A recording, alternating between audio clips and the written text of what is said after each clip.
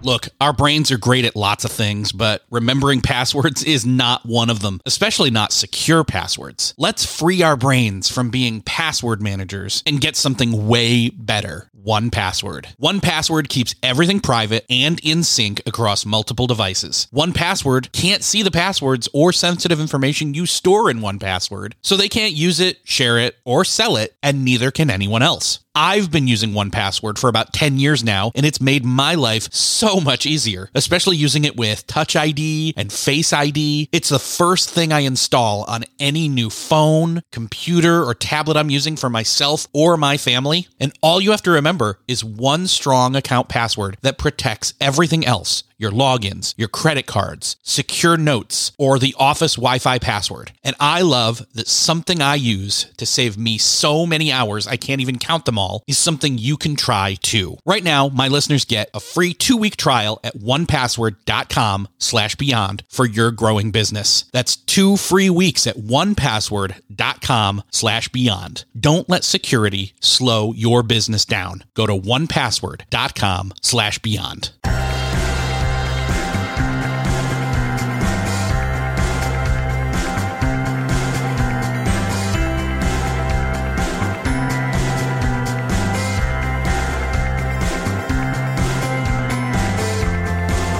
Hello and welcome back to another episode of Beyond the To-Do List. I'm your host, Eric Fisher, and this is the show where I talk to the people behind the productivity. This week, I'm excited to share with you a conversation I had with Anne Bogel. Anne has been on the show many times, including the first few episodes of this podcast. And if you're paying attention, I re-released her last appearance, last episode. To set this one up, in this conversation, we're talking about her new book, My Reading Life, a book journal. It's a journal created for book lovers or soon-to-be book lovers that has quotes and lots of room where you're going to record what you've read and what you would like to read. It's a way to approach your reading life with intention. And in this conversation, we get into diagnosing what your reading taste is, setting reading goals and what those can be, some options there for you. And again, just the power of reading in your life, both fiction and nonfiction. So whether you are a reader or you're not,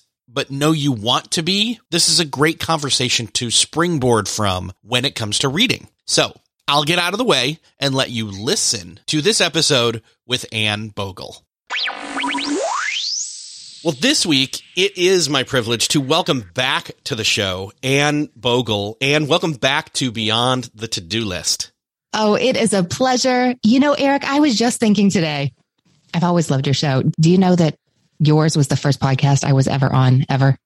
Are you kidding me? I'm not. That's awesome. I'm not. The first time, way back in, I don't even know the year, 2012, 13? 2012. Yep. Really? The year it started. You were in December, and so you were one of the first swath of guests from August to December that I did. And I think what's funny is I think we met at the, wasn't called Start, but it was John Acuff's Quitter. Was it Quitter? It was in Nashville. It was in Nashville. It was at the compound there back in the day, and he was doing a small conference, and you were there, and I believe your husband was with you, right? We met all three of us. He was there. Yeah. Mm-hmm. So we met, and that kind of started it. So that was the first one, and on that first episode, we talked about work-life blending instead of work-life balance. Do you remember that? I do. Yeah. So... And then the next time we were talking about all the differences and the benefits of all the different personality assessments. And that was a fun one. Makes sense. So I'll link up to that. And then most people, if they're listeners that are current, know that I just released a retread. That sounds bad. Retread's not right. A re-release. There you go. Of when you came on and we talked about overthinking and we talked about, decision making. And how not to overthink or how to cope with being an overthinker or become less of one. And exactly. That was last year. That's all good stuff. That's all really important. But today we get to talk about my favorite thing. See that, because that's the thing is like this time we get to talk about you're not just here to talk about a book, although you are, but it's more so to talk about your passion, which is reading. So I would love for you to paint a little bit of a picture here, context wise. Wow, I didn't know this, but this was the first show that you were ever on But you're a seasoned podcaster these days and have been for years now, really. So, well, that was almost 10 years ago. Right. I mean, a lot has changed for us in 10 years. Yes. Yeah, exactly. So, as it should. But before podcasting, you had a little site called such and such. I want you to go into that. Just let's build out some context here before we talk about specifically this new book.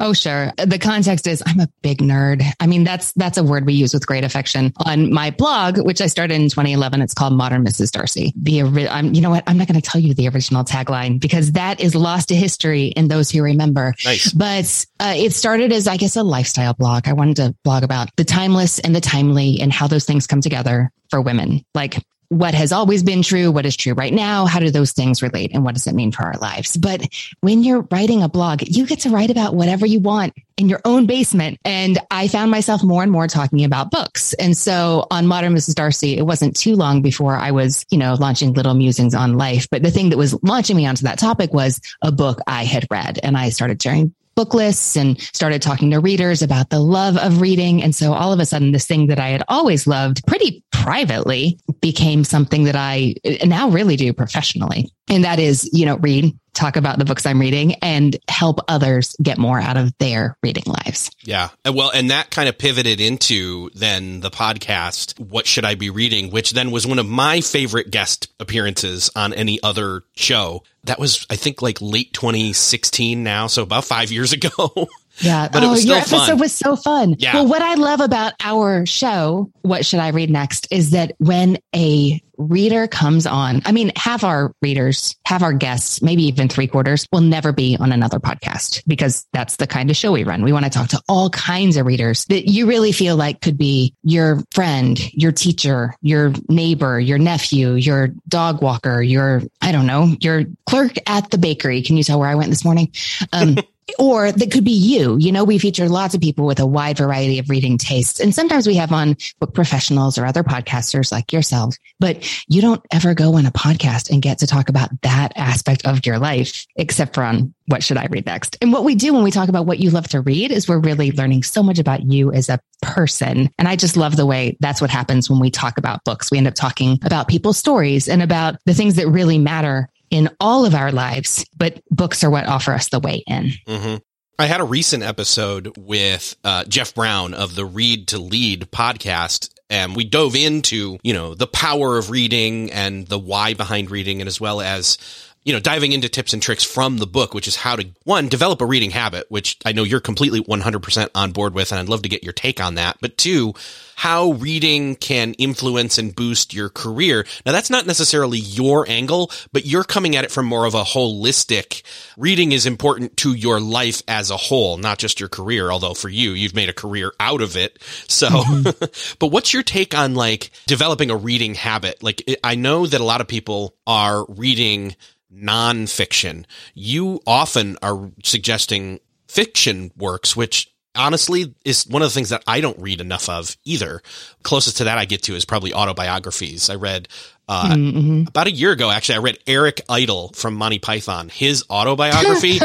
Such a good book. Like I highly recommend it to everybody. Yeah. So what's your take? What's your, in terms of building a reading habit, I'd love to like cover that a little bit because that's when then my reading life, the book journal comes in to start helping you with that, I think.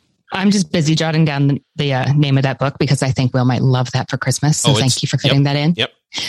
Yes. So in we have a podcast and a blog and a book club member site, but in everything we do, we're adamant that like reading is not broccoli. It's not like taking your vitamins. It's not like eating protein or cereal, but that it's something that can really bring joy and delight to your life. And is it enriching? And like, has it become my work? Yes. Like, did it help me in my work before I did that? Yes. Has it been wonderful for my relationships, like and personal development? Yes.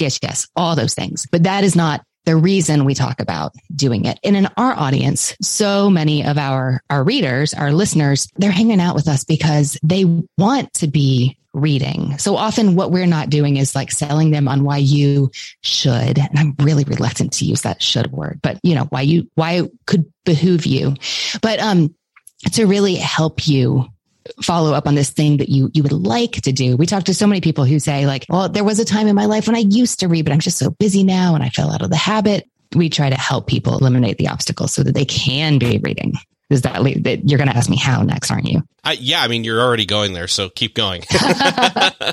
I mean, in my job, I talk to readers, like every single day, almost. I've talked to thousands over the years. And I think that people who find a lot of satisfaction in a steady, reliable, satisfying reading life, they have good books that they want to read. Like there is, when it occurs to them, what could I read? They don't have to answer that question before they read the book. They have a stack of stuff they're interested in reading, and that really propels them forward.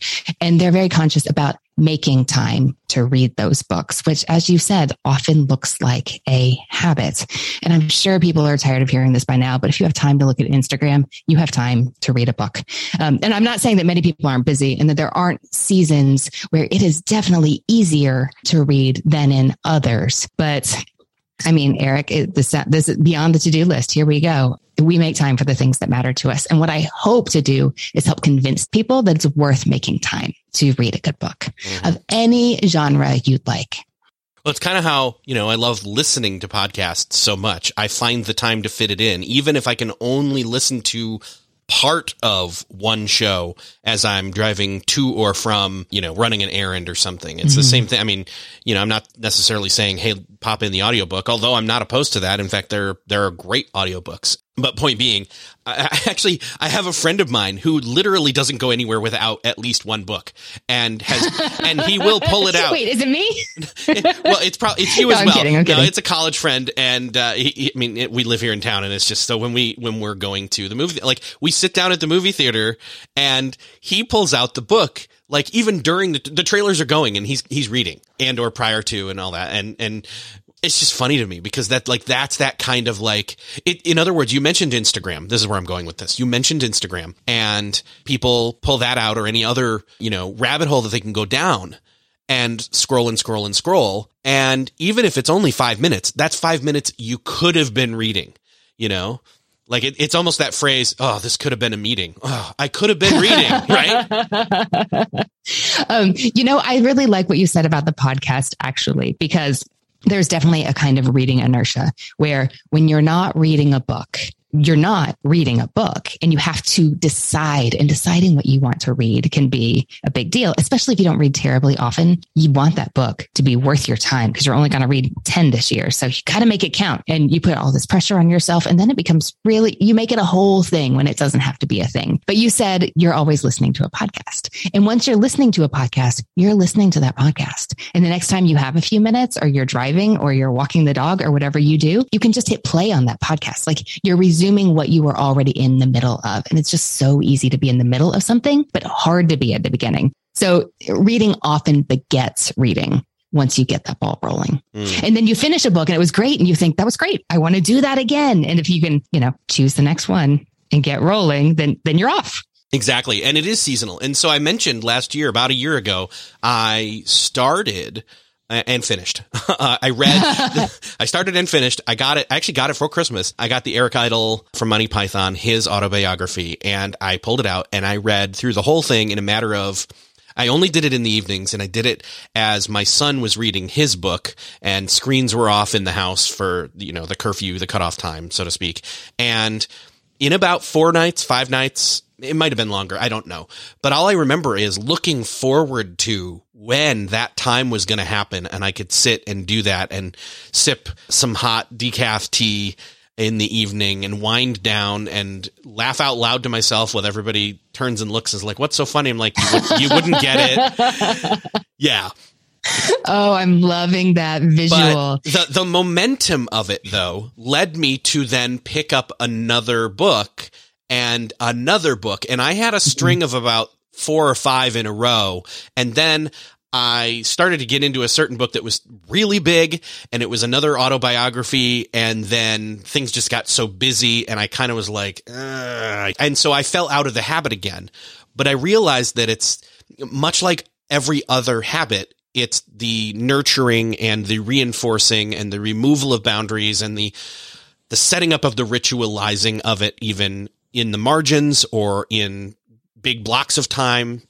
That's my take on my reading life, especially with having intention towards it. But you've got experience of diagnosing / consulting people. Bibliotherapy is real. Yeah. And we do a fair amount of reading life rehab. Yeah. So I would love for you to maybe spell out, like, what are the reasons why we fall off and how are the ways we can get back on? Oh, gosh. I mean, because we're human. Yours is a common story, Eric. And that's something, I mean, there are some people who just read the printed matter around them. And if they don't have anything else to read, they will read the cereal box. And I know a lot of people are nodding right now. For those who don't relate to that, I assure you, this is a thing and other people besides me do it. So I'm not really, that's not the habit that I'm going to break, which isn't good or bad. It just is. But you're telling your story about how things got busy and you got derailed. Like, I can't tell you how many times I've had like a really great workout routine in progress, or that I walk the dog at a certain time of day, but then I get sick, or I'd leave town for a week and I'd come back and it's like I have to start over with that habit because it's been disrupted. And it's so, our habits can be so delicate. But I mean, there are certainly things you can do though to nudge yourself in the right direction. Like when I was picturing you sitting down with your big mug of decaf tea in your Eric Idle autobiography, I was picturing the book on the coffee table in front of you. And I don't know if that was actually the situation, but that is a really good idea. There's a reason that we keep books on the coffee table or on the nightstand, because that way, when we're sitting in the place where we might do the thing, it's right there to kind of remind us like, hey, hello, I'm still here. Do you remember me? The good book you were reading? Don't forget about me. You can put that Kindle app or that like Libro FM app on the home screen on your phone so that every time you pick it up, you can see. Actually, I have a screensaver that is pretty old at this point, but it says, I'd rather be reading. And it's a photo of pretty books. And every time I turn on my phone, that's what I see. I tell a lot of people to put their books by the coffee pot or a little Post-it that says, don't forget you're on page 87 and you're really enjoying that book, because just 3 minutes while the coffee's brewing, you can look at that. And often if you read 3 minutes worth, you want to see what happens for another minute or 2 or 10, which can be kind of dangerous if you've got to get out the door. But that's just the risk you run with a good book sometimes. So there are things you can do to help yourself. But I think it really helps people to know that this is not like this massive obstacle to reading itself. This is human nature. And you find a way to do all kinds of things. And this is not insurmountable. Still searching for a great candidate for your company? Don't search, just match with Indeed. Indeed is your matching and hiring platform with over 350 million global monthly visitors, according to Indeed data, and a matching engine that helps you find quality candidates fast. Ditch that busy work. Instead, use Indeed for scheduling, screening, and messaging so you can connect with candidates faster. I wish I had Indeed when I was in the hiring process in roles in the past, because it is a slow, arduous headache of a process to find the right people, or at least it used to be. Join more than 3.5 million businesses worldwide that use Indeed to find and hire great talent fast. In fact, in the minute I've been talking to you, 23 hires were made on Indeed, according to Indeed data worldwide. And listeners of this show will get a $75 sponsored job credit to get your jobs more visibility at Indeed.com/to-do list. Just go to Indeed.com/to-do list right now and support our show by saying you heard about Indeed on this podcast. Indeed.com/to-do list. Terms and conditions apply. Need to hire? You need Indeed. What's something that works so well, it basically feels like magic? For me, I'm thinking air conditioning, noise canceling headphones, definitely. Meeting-free Fridays? What about selling with Shopify? Shopify is the global commerce platform that helps you sell at every stage of your business. From the launch your own shop stage to the first real store stage, you don't have to just sell your own stuff anymore. With Shopify Collective, you can curate products to sell from brands you love and give your customers more variety and your business more sales. Shopify is your no excuses business partner. Sell without needing to code or design. Just bring your best ideas and Shopify will help you open up shop. Shopify also helps you turn browsers into buyers with the internet's best converting checkout, 36% better on average compared to other leading commerce platforms, and sell more with less effort thanks to Shopify Magic, your AI-powered all-star. Sign up for a $1 per month trial period at shopify.com/beyond. Again, go to shopify.com/beyond now to grow your business no matter what stage you're in. Shopify.com/beyond. You're tapping into some of what we've talked about in past episodes when it comes to habits and reinforcing them and making, physical call outs or reminders, or, I'd call it a trigger, but that word trigger almost triggers some people when they hear it. So yeah, I mean, these are definitely strategies that your listeners are so familiar with. And just the little trick is to realize like, oh, this could work for reading as well. How? But I have confidence. Y'all can do this.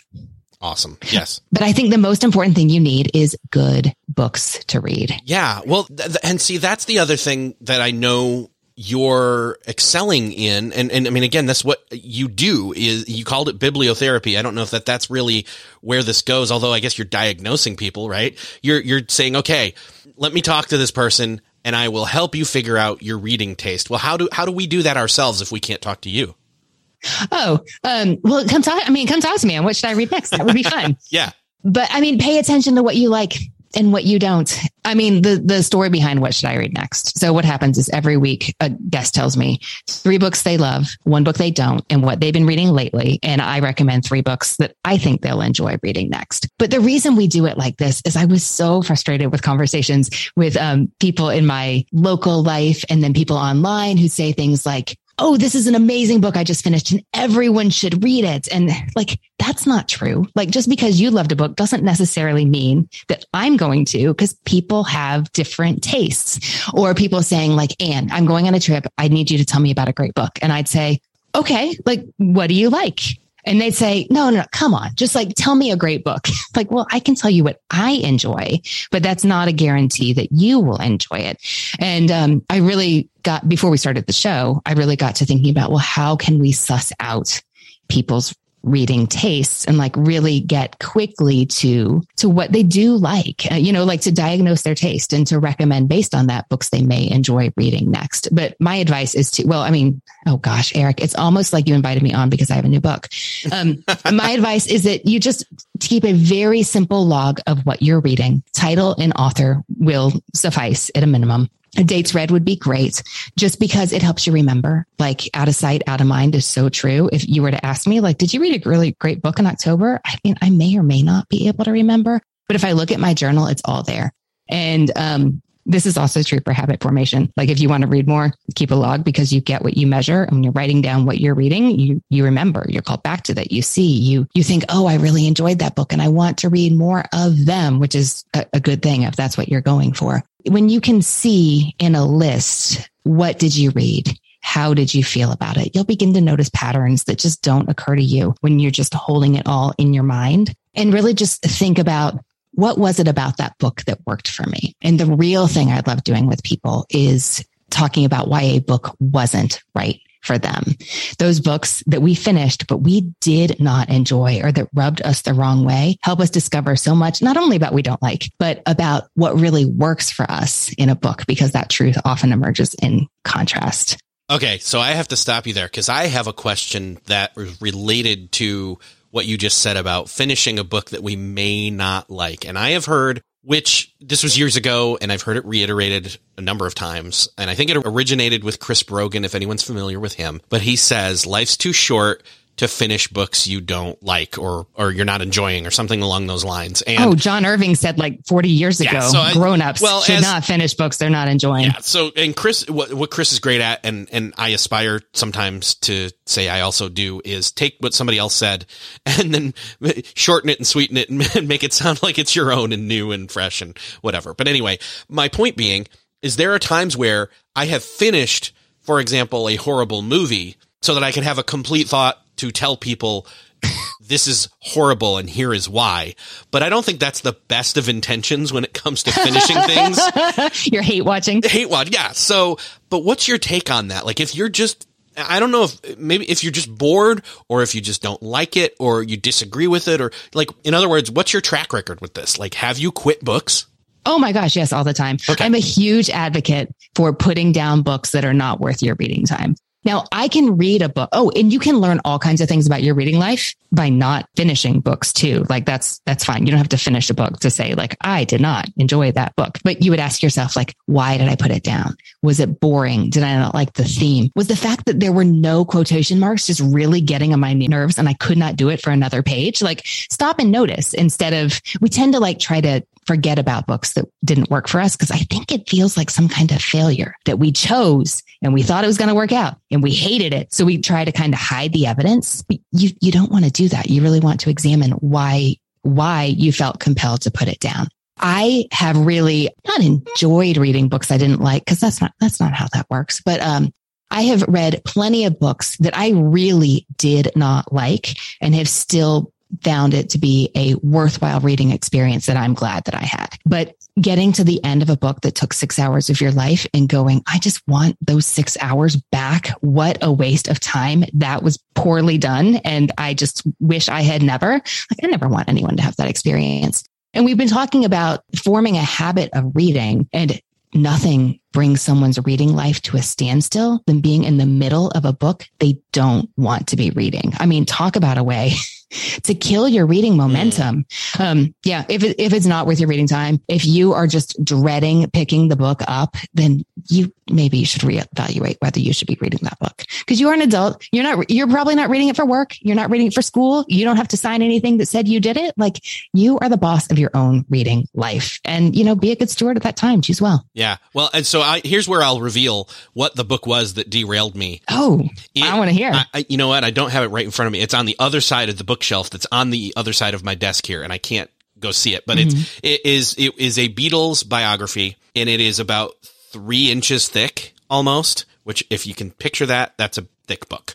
And it's not that it was bad. It's just that as I got in through the first chapter and finished the first or second or so, I realized that it was so detailed, and I thought I was already a huge Beatles fan and had already read so much about them. The Beatles thing kind of sprung off of the Eric Idle thing, who was spending so much time with George Harrison, one of the Beatles, and his friends in real life with him, and so on and so on. So I kind of went down that comedy and music path, and I thought, ooh, the Beatles have this Get Back thing that's coming out later in 2021.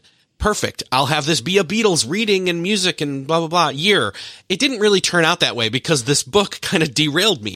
Point being, I realized that I wasn't enjoying it as much because I was expecting something different from it. I was expecting a little less, it was not just crammed so thick factually with things, but it was also just taking so long to say the things that it was saying in the author's writing style. So I feel like what I'm going to go do soon is pull that back out. I'm going to allow myself to maybe speed read it a little bit so that I can get through it faster and kind of scan and say, "Ooh, this looks interesting. Let's hone in on this." Kind of skip around maybe a little bit. Fast forward, I guess oh my gosh. I realize right now I'm saying I'm going to do the equivalent of turning up the Netflix show or the podcast to 1.5 speed on my reading or more, because I really think it's a good book. It didn't hit me at the right way at the right time at that time. And it felt like I was working through it versus enjoying it. Does that make sense?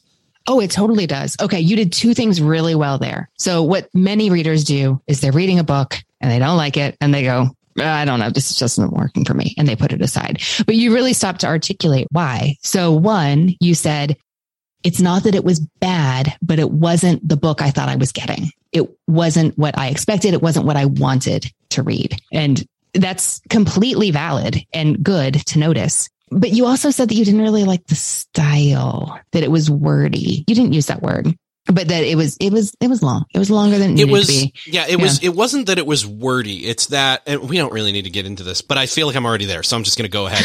For it. It's that and maybe this is this person's style, but it's the way it struck me as his style, whether it is or not, that though he could have stated a fact or said, this is the way that things were, and they did this and they did that, like he doesn't get flowery with his words, but he just wants to paint the context of the picture so much with the atmosphere that they're walking into this place with, and the smells and the sound, and a certain amount of that is okay. This felt like you are going above and beyond what you need to do in that instance to do that. Kind of much like what I'm doing right now in this conversation. So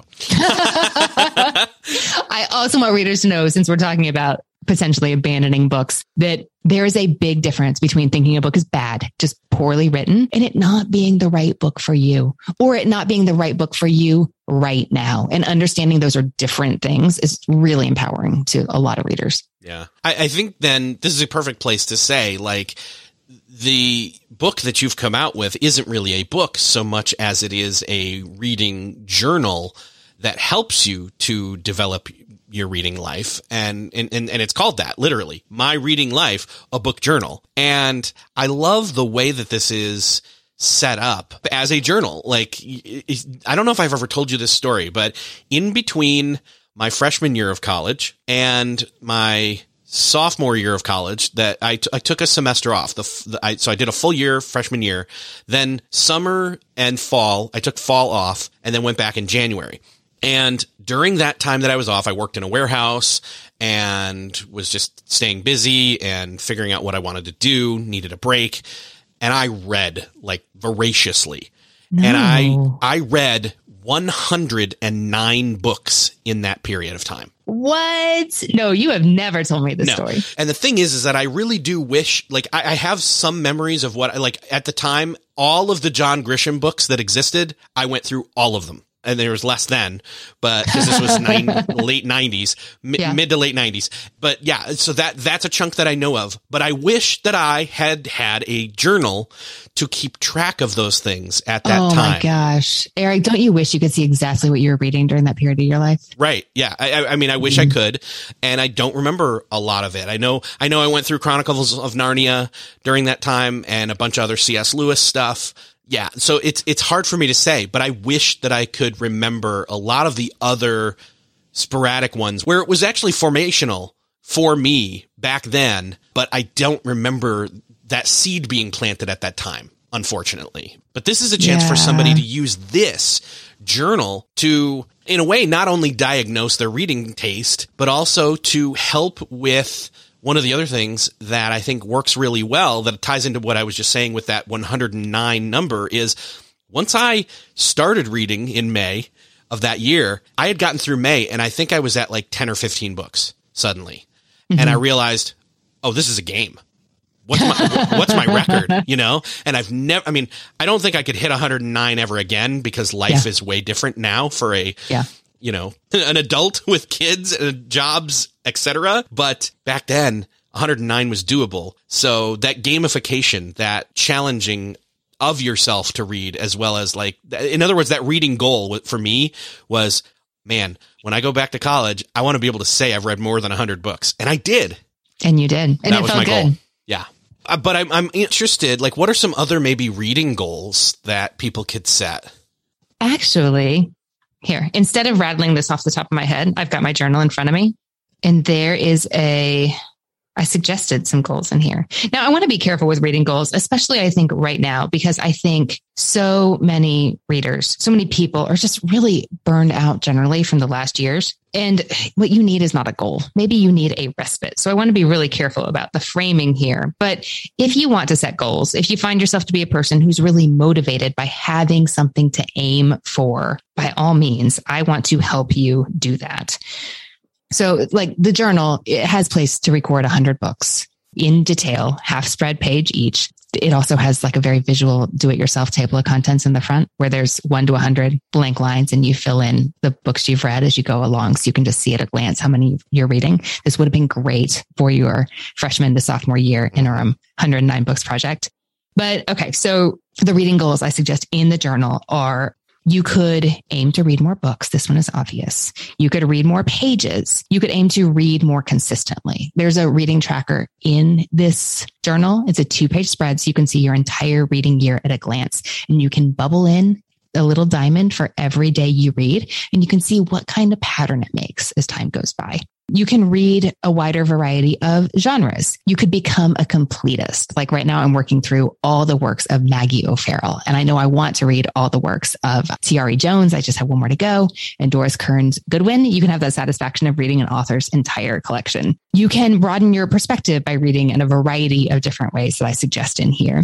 You could try a reading challenge. You can broaden your worldview. We know so many readers now who are doing really unique challenges, like reading a book from every country, or reading a book from every country on a specific continent, or every of a list of like the 30 most popular, most widely spoken languages in the world. There are so many ways you could do this that are totally customized to you.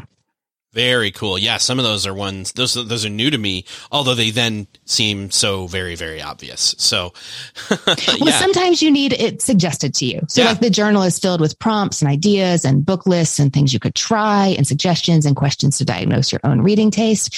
I mean, of course, it might not be that hard, but we need somebody sometimes to be like, look, think about it like this, or have you considered X? We need that.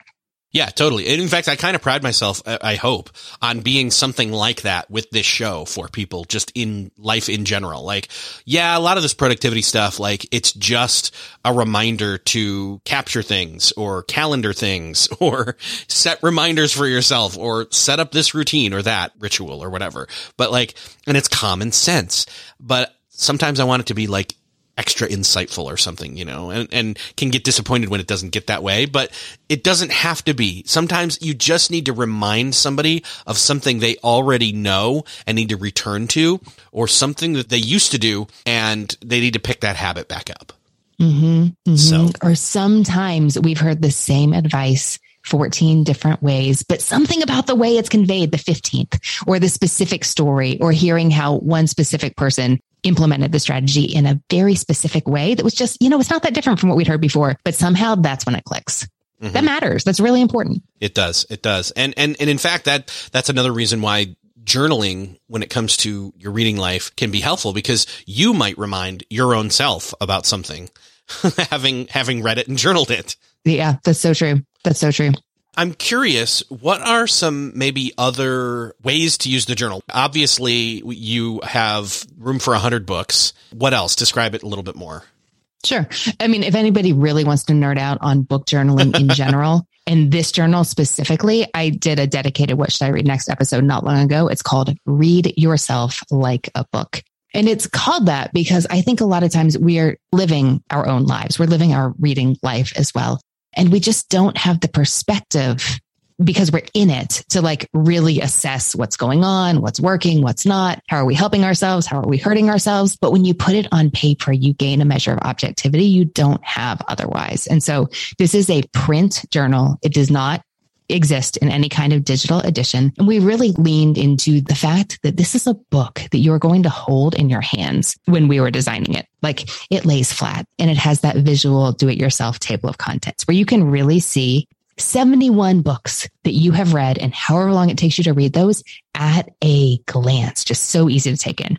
If you're wondering, the next 29 books, they're on the next page because you need 3 pages to cover that. But there are prompts to help you like take a snapshot of your reading life right now. At the very beginning, there's questions that say, okay, where are you? What's going on here? What's working? What's not working? There's a series of questions to help you diagnose your reading taste. There are 25 different book lists that have 20 different books each that are a variety of, some of them are just genres like historical fiction, thrillers. There's a list of 20 first installments in mystery series, if that's what you're looking for. There's love stories. There's books set in bookstores and libraries. There's my favorite genre, compulsively readable literary fiction. That is not a real thing. It's something I invented, but it is my favorite. Or there are things like books set by the water or books for plant lovers. And then there's the core of the journal is those 100 book logs that let you track the obvious stuff like title, author, genre, length, but also things like how you discovered the book. So you know which friend to thank or which podcast you get great book recommendations from. You can write down quotes and your thoughts and impressions. And there's a 3-tier rating system, actually. Like I was saying earlier, that there's a difference between a book that's poorly written and a book that's just not to your taste, because you don't like that kind of thing. So there's 3 different ways to rate the book. You can give it 5. It's not actually stars, it's diamonds. But you can rate it for enjoyment, for craft, and then overall. That's so you can remember, like, yeah, that book seemed like it was incredibly well done and I hated it. And those things can totally exist at the same time. But there's a couple other things in those journal tracking pages. But there's also a lot of logs in the back where you can track things like your favorite books of the year, your best fiction and nonfiction picks. And I said the year because that's how some readers are using it, but you can begin this. I started mine on August 25th, and that is just fine. There's places to log out literary destinations you want to go to, or bookstores you want to visit, or who you've borrowed books from and who you've loaned books to. There's places to track all kinds of things for your reading life. But I hope that it will really help readers benefit by, adding richness and helping them remember what they've read. So you get a longer term benefit from what you've read, but also hold your hand and help you discover new great stuff as well. That's awesome. And it sounds like there's just so much packed in to it. Like it seems like, and here's the thing, we're kind of, this episode's coming out at a time where we're getting into the American Thanksgiving, as well as that then folds into the holidays season even, on through to like New Year's Eve, New Year's Day, and people setting resolutions, which you can set at any time of year. You don't have to do it just at the turning of the page of a calendar, but it sounds like it's the perfect opportunity to jump back in to establishing a reading habit, and that this is a great tool for that. I think it is. And I think it's so true that so many people read more in that week between Christmas and New Year. Even if you don't celebrate the holiday, so many people are off work, and you can sit in front of the fire and read a good book. And it's a nice time to establish that routine, or to remember why you have enjoyed reading in the past, if it's something that's kind of fallen away for you. Yeah.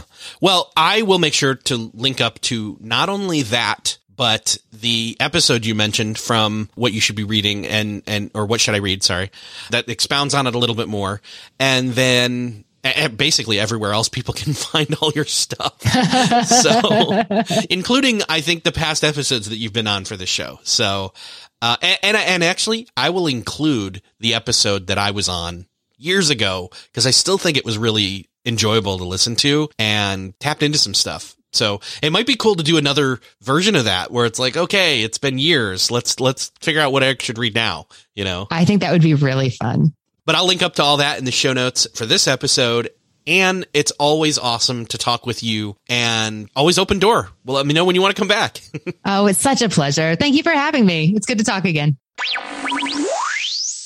Well, that's another podcast crossed off your listening to-do list. I hope that you enjoyed this conversation with Anne Bogel. I enjoy talking with her every single time she's on the show. She will definitely be back again. Make sure to check out her reading journal. You can find the link to that in the show notes for this episode, which you can find in your podcast player app of choice, or the show notes over at beyondthetodolist.com. If you found this episode enjoyable and helpful, I would love for you to do me the favor of hitting that share button and sharing it with somebody that you know needs to hear this conversation. Again, just hit the share button wherever you're listening to this. Send it to that person and do them and me that favor. Thank you again for sharing. Thank you for listening, and I'll see you next episode.